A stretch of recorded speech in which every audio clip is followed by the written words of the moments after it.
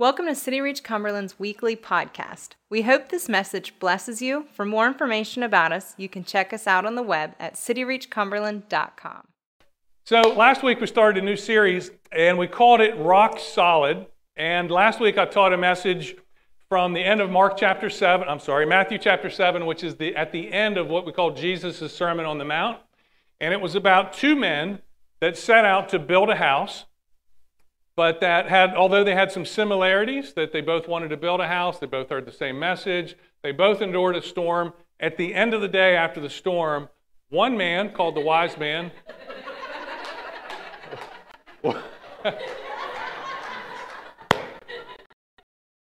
like that's a picture of me taking that note off my windshield.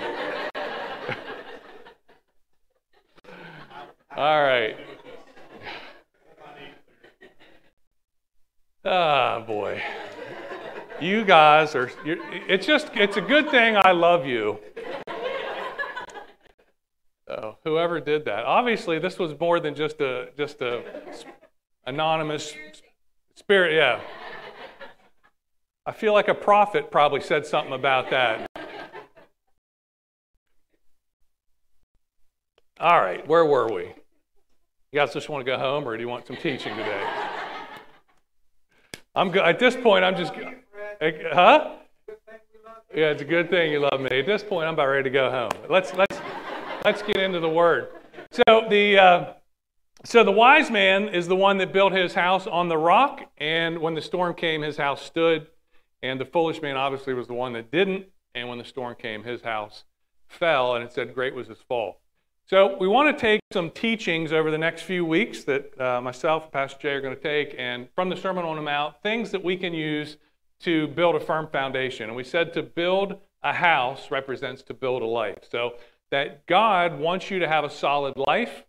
He wants you to be able to withstand when things come, and that in the end, He wants you to be still standing and stronger and better for it. So the message today, I want to call it "Don't Worry" or "Do Not Worry." It's from Matthew chapter 25. Oh gosh, I can't even get my scripture right today. Matthew chapter 6, verses 25 through 34. But before you turn there, I just want to talk a little bit about worry. So in the Bible, the Apostle Paul, I think it's Philippians 4:6, he says, "Don't worry about anything, but pray about everything." So we have these instructions in the Bible to not worry. But why shouldn't we worry? Because I got to admit, I kind of like to worry about stuff. I mean, some people just have this habit of worrying. Like, what do we call them? A worry wart, right? Some people are just naturally where they worry about everything. But worry, we're told not to do it. But really, in this passage in Matthew chapter 6, Jesus tells us why not to do it. And when we look at the word worry, I'm going to pull it up. I just want to just kind of break it down for you initially before we start and just talk about the reason that worry works against building a strong house. So if we're looking at building a life, building a firm foundation, worry actually works against that. So if you look at the word worry, let's go to the first slide. The word worry means to take thought, to be anxious about, to have a distracting care. So do you remember the story of Mary and Martha? It said that Mary sat at the feet of Jesus, listening to His teaching, and it said Martha was distracted about many things. And Jesus said, "Hey, Mary chose the better thing, but you are distracted and troubled about many things." And that word, it's the same word, worried. You have a lot of cares. They're distracting you. And I put up here only because I think it's important that the word worry in the Greek comes from the root word merizo, which means to divide or separate. Worry comes from the root word, which means to divide or to separate. So if you think about when they're accusing Jesus of casting out demons by Beelzebub, or the prince of demons. Do you remember that passage? So if you want to look it up, Mark chapter 3 is one. But Jesus basically says that if Satan cast out Satan, a kingdom divided against itself cannot what? Stand. Then he goes on to say, a house divided cannot what? Stand. So if you take that and apply it to what we're talking about, building a house, a divided house can't what? Stand. If worry comes from the root word to be divided or distracted, it doesn't do a good job helping you build a firm foundation because it causes your mind to be divided. It causes you to be distracted. I actually like on the next slide, the Passion Translation says it this way. It says, don't be pulled in different directions or worried about a thing. So here's what worry does. We think, I'm just like running through my head all the scenarios. Anybody ever play the what if game? Well, what if this? Well, that gives you, it's like when I was a kid, there was these books, Choose Your Own Ending. And you're like, okay, you go to page 37 or 52. And then you get there, and then it's page 75 or 26. And you could pick your own ending. And we do this when we get into the middle of a situation. We begin to worry and like, well, what if this? Oh, well, then what if this? And then what if this? And the next thing you know, God's plan for you is this, and this worry has divided you. It's taken you off course. It's put you on a different path than the one that God actually wants you to be on. And when that happens, your house is not going to be solid. Foundation is going to be weak. So worry will distract you, divide your attention. It'll actually draw you or put you into another direction. So we want to stay on the direction God is giving us. All right, so with that as the backdrop, let's just go to the next slide. I want to read for you. Let's read this passage. And you guys got your seatbelts on today? Because we're going to have to go a little quick.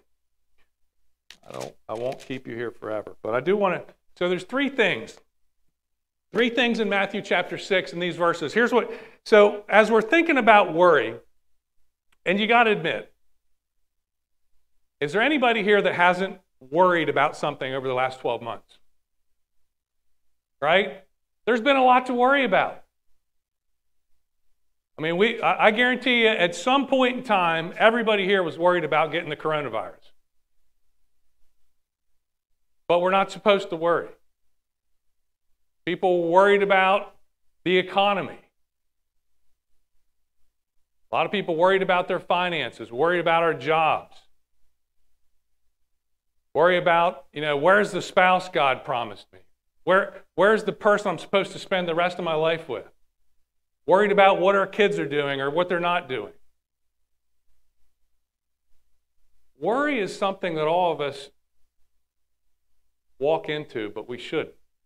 So in this passage, there's three questions that will really help you evaluate and kind of like, I'll just say, call worry out. So here's the three questions. What am I seeing? I'll go ahead and give them to you now. What am I seeing? What am I saying? And what am I seeking?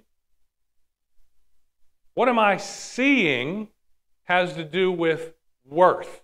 And we're going to talk about that in a minute. So what am I seeing has to do with worth. What am I saying has to do with my words. And what am I seeking has to do with my wants. So your worth, what am I seeing? Your words, what am I saying?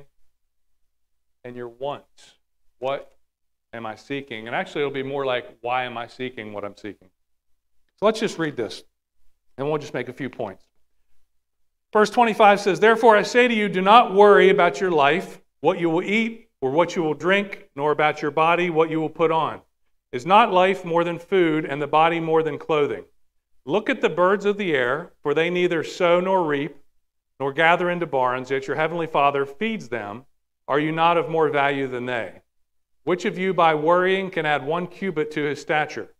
So why do you worry about clothing? Consider the lilies of the field, how they grow. They neither toil nor spin, and yet I say to you that even Solomon in all of his glory was not arrayed like one of these. Now if God so clothes the grass of the field, which today is and tomorrow is thrown into the oven, will he not much more clothe you, O you of little faith? Therefore do not worry, saying, what shall we eat, or what shall we drink, or what shall we wear? For after all these things the Gentiles seek, for your heavenly Father knows that you need all of these things. But seek first the kingdom of God and his righteousness, and all these things shall be added to you. Therefore do not worry about tomorrow, for tomorrow will worry about its own thing. Sufficient for the day is its own trouble. I think we're behind a few slides. Father, I just thank you today for your word. We just pray that it would go forth, that it would be planted in good soil, and we know that it will bring forth fruit. In Jesus' name, amen. All right, so let's go ahead, next slide, to the end of that passage. All right, so first of all, what am I seeing? And here's where I want to talk about value. So when Jesus says, in this passage, he tells us to look at two different things. And it's not so much what we're seeing with our physical eyes that he wants us to be aware of that will help us not to worry, but what we see with our spiritual eyes. But what he does, a lot of times, Jesus will point us to a physical reality that will really bear witness to a spiritual truth. And that's what he's doing here. He tells us to look at two things. He says, I want you to look at the birds, and I want you to look at the flowers. So why would he say that? So a lot of times we look at this verse and it says, look at the birds. They don't plant or harvest or store food in barns, yet your heavenly Father feeds them.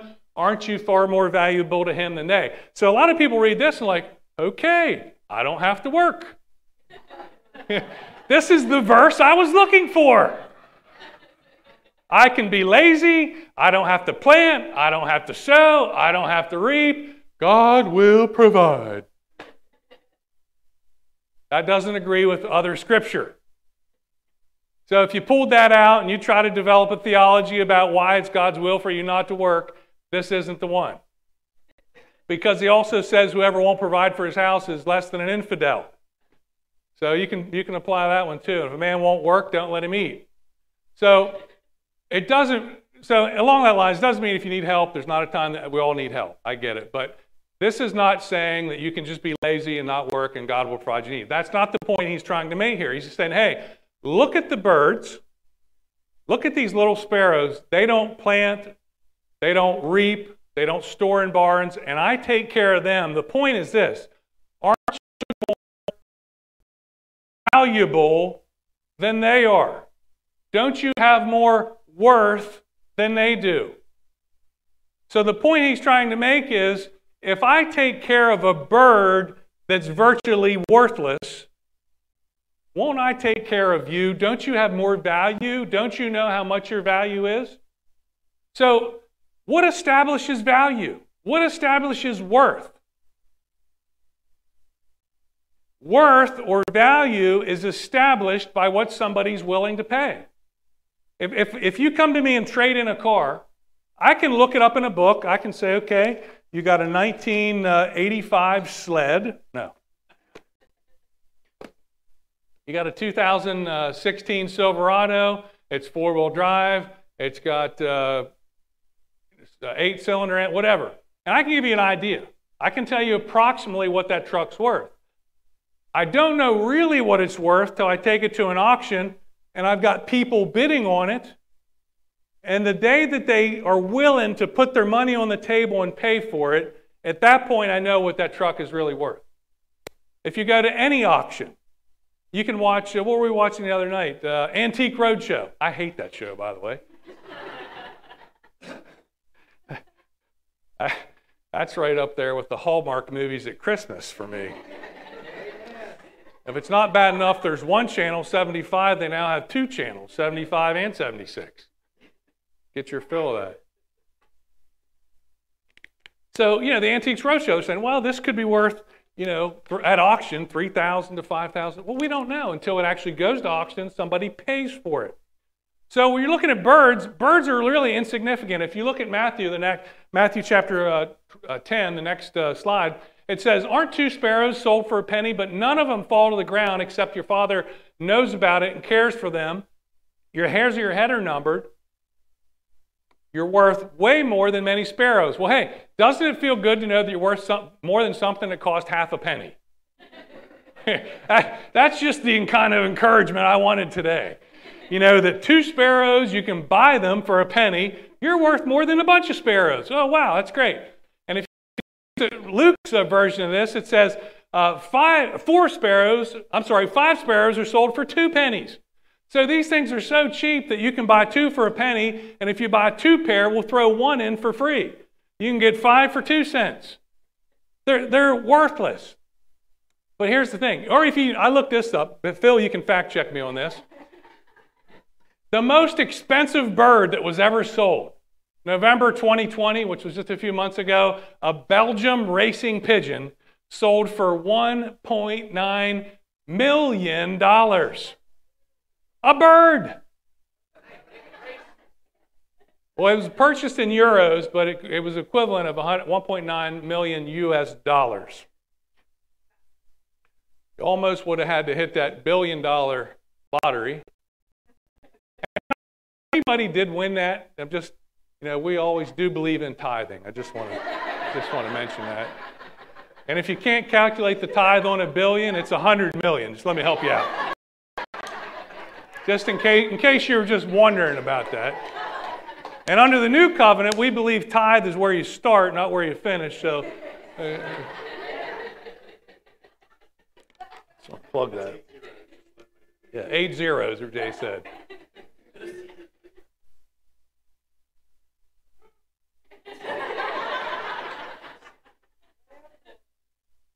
So Jesus says that you're more valuable than a bird. I want you to look at the bird to get a point of reference. But your value is established by what somebody was willing to pay for you. Your value is not established by what you do for your profession. Your value is not established by how much money you earn, by what you acquire, what you do, who you're connected to, who you're associated with. None of those have anything to do with what your value is. Your value is established by what someone was willing to pay for you. I want you to look in Matthew chapter 13. So here's one of Jesus' parables. And people, let me just read the first verse. This is verses 44 through 46. Verse 44 has to do with treasure. Verses 45 and 46 have to do with a pearl. It says, "The kingdom of heaven is like a treasure hidden in the field, which a man found and hid again. And from joy over it, he goes and sells all that he has and buys that field." So a lot of times people misinterpret this parable and they say, you know what? Jesus is the treasure hidden in the field. And if you want to follow Jesus, then you need to sell everything you have and go after him. To say, because you don't have enough money to buy Jesus.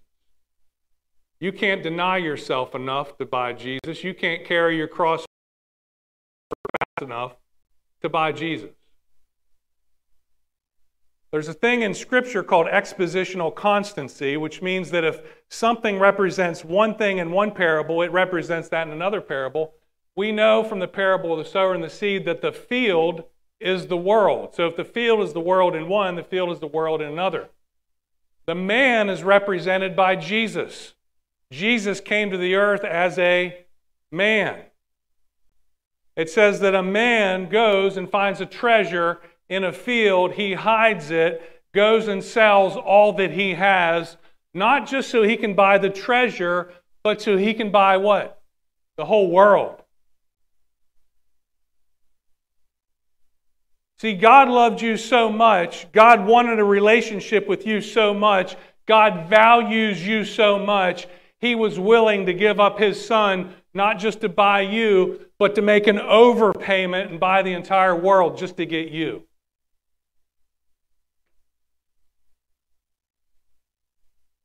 Peter said that we were not redeemed with corruptible things like silver and gold, but with the incorruptible, the perfect, spotless blood of the Lamb of God. That God gave up all that He had. Jesus was all that He had. He gave up Jesus to buy you. And if you ever wonder, how much am I worth? You're worth Jesus. That's how God looks at you. And if you ever wonder, do I have to worry about this? Can God handle this? He already gave everything to buy you.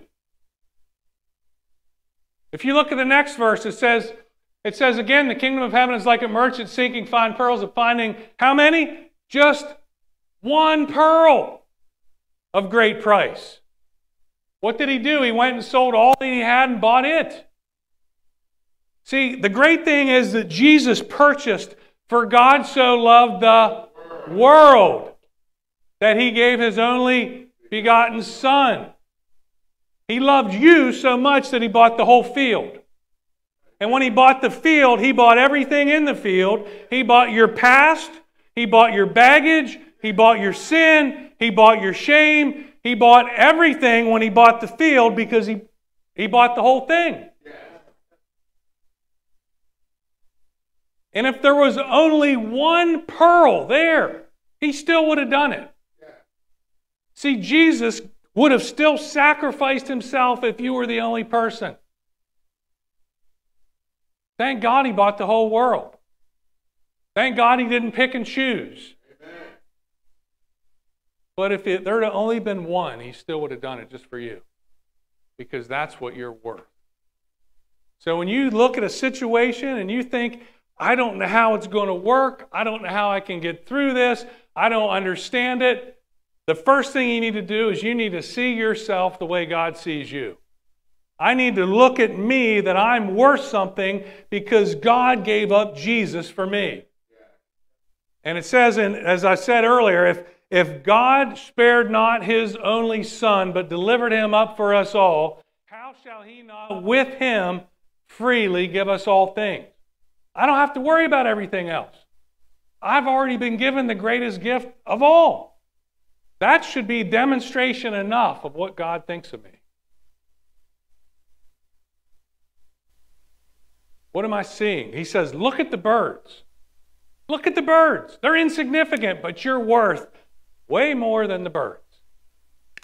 You have infinite value. Don't ever let somebody talk you out of your value and your worth. Because to God, you're like that credit card commercial. Priceless. I can't even think what it is. I just remember the punchline. Priceless.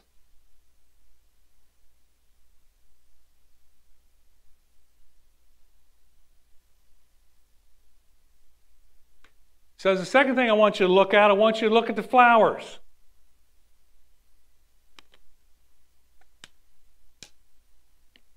It says, look at the lilies of the field, how they grow. They don't work or make their clothing. Yet Solomon in all of his glory was not dressed as beautifully as they are. And if God cares so wonderfully for the wildflowers that are, say this, here today, gone tomorrow.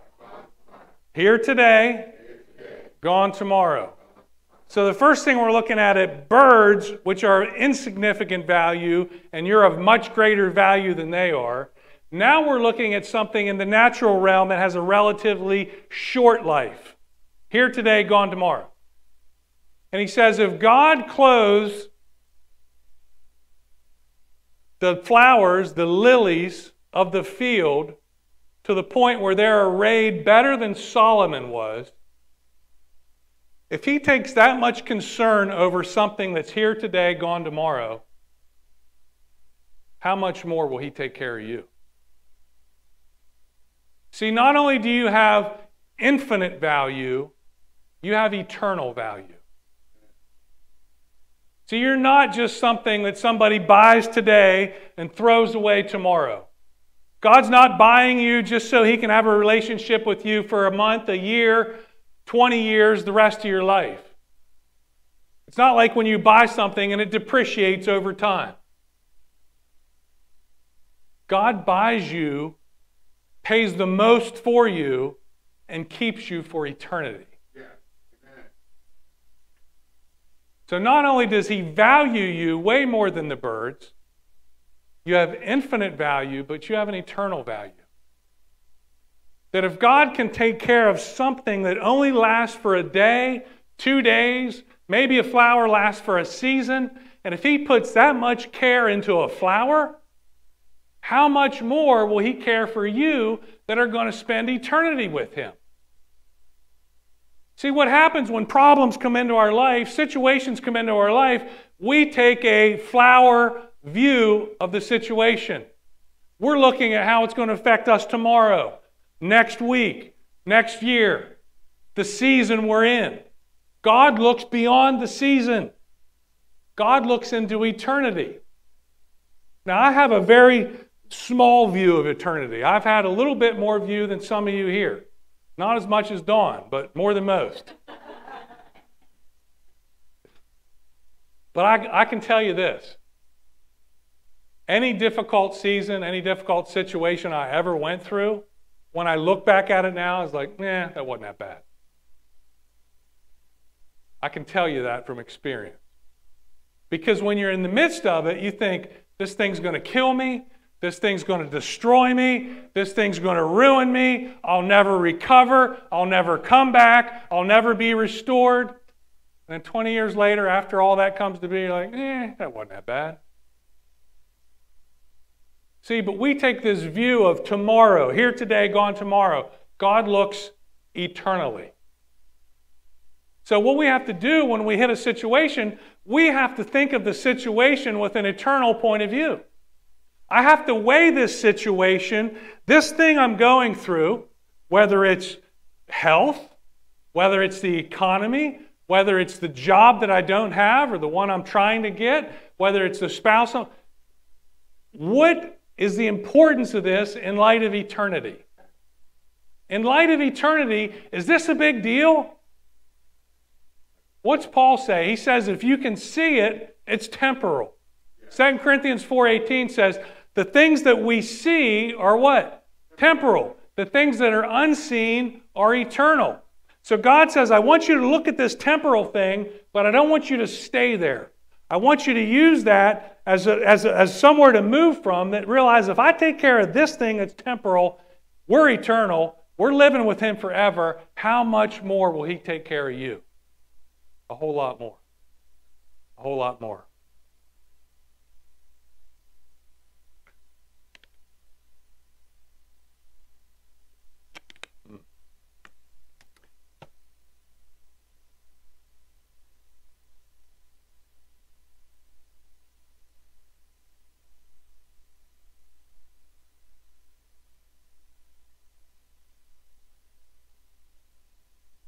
You bow your head. I'm going to stop right here. Come back next week for part 2.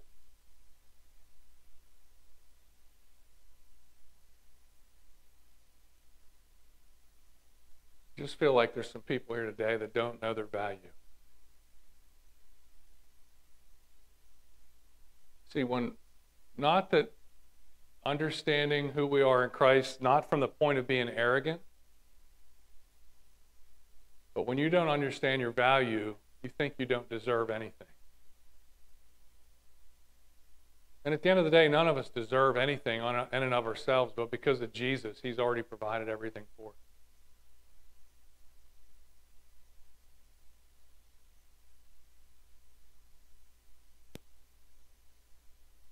I guess I just want to tell you today that if you're worried about anything, Jesus loves you. God paid the ultimate price for you. God purchased the entire world with His Son's blood for you. God wants to spend eternity with you. He really does. So I just want to ask you today, do you know if you'll spend eternity with Jesus?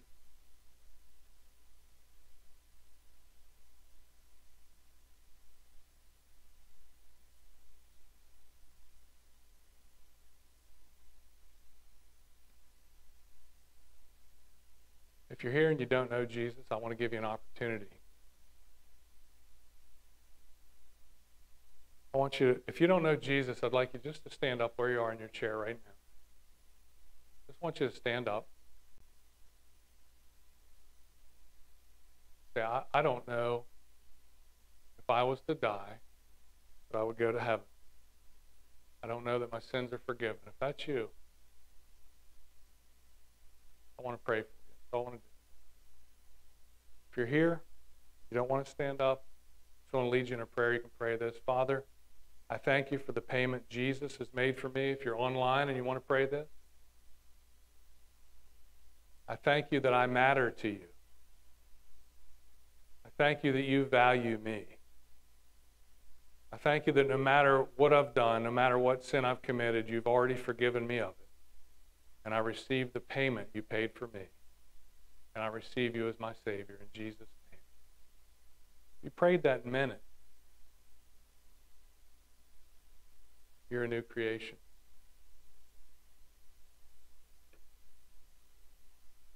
So for everybody else, what are you looking at? What are you seeing? Are you letting the issues of today bog you down? Are you distracted? Are you divided? Are you getting off track because you're getting so far afield of what's going on in the news, or what's going on in the world, or what's going on at your job, or what's going on in your marriage, or what's going on in your family, that you started out trusting God, but now all of a sudden you've let these things divide your attention? You just got to know that God values you. We sang earlier, God's for you. You don't have to worry, is God mad at me? Is God going to punish me? No, he punished Jesus. He punished Jesus. Payment's already been made. He's got nothing but good for you. Let me just pray you, bless you out. Father,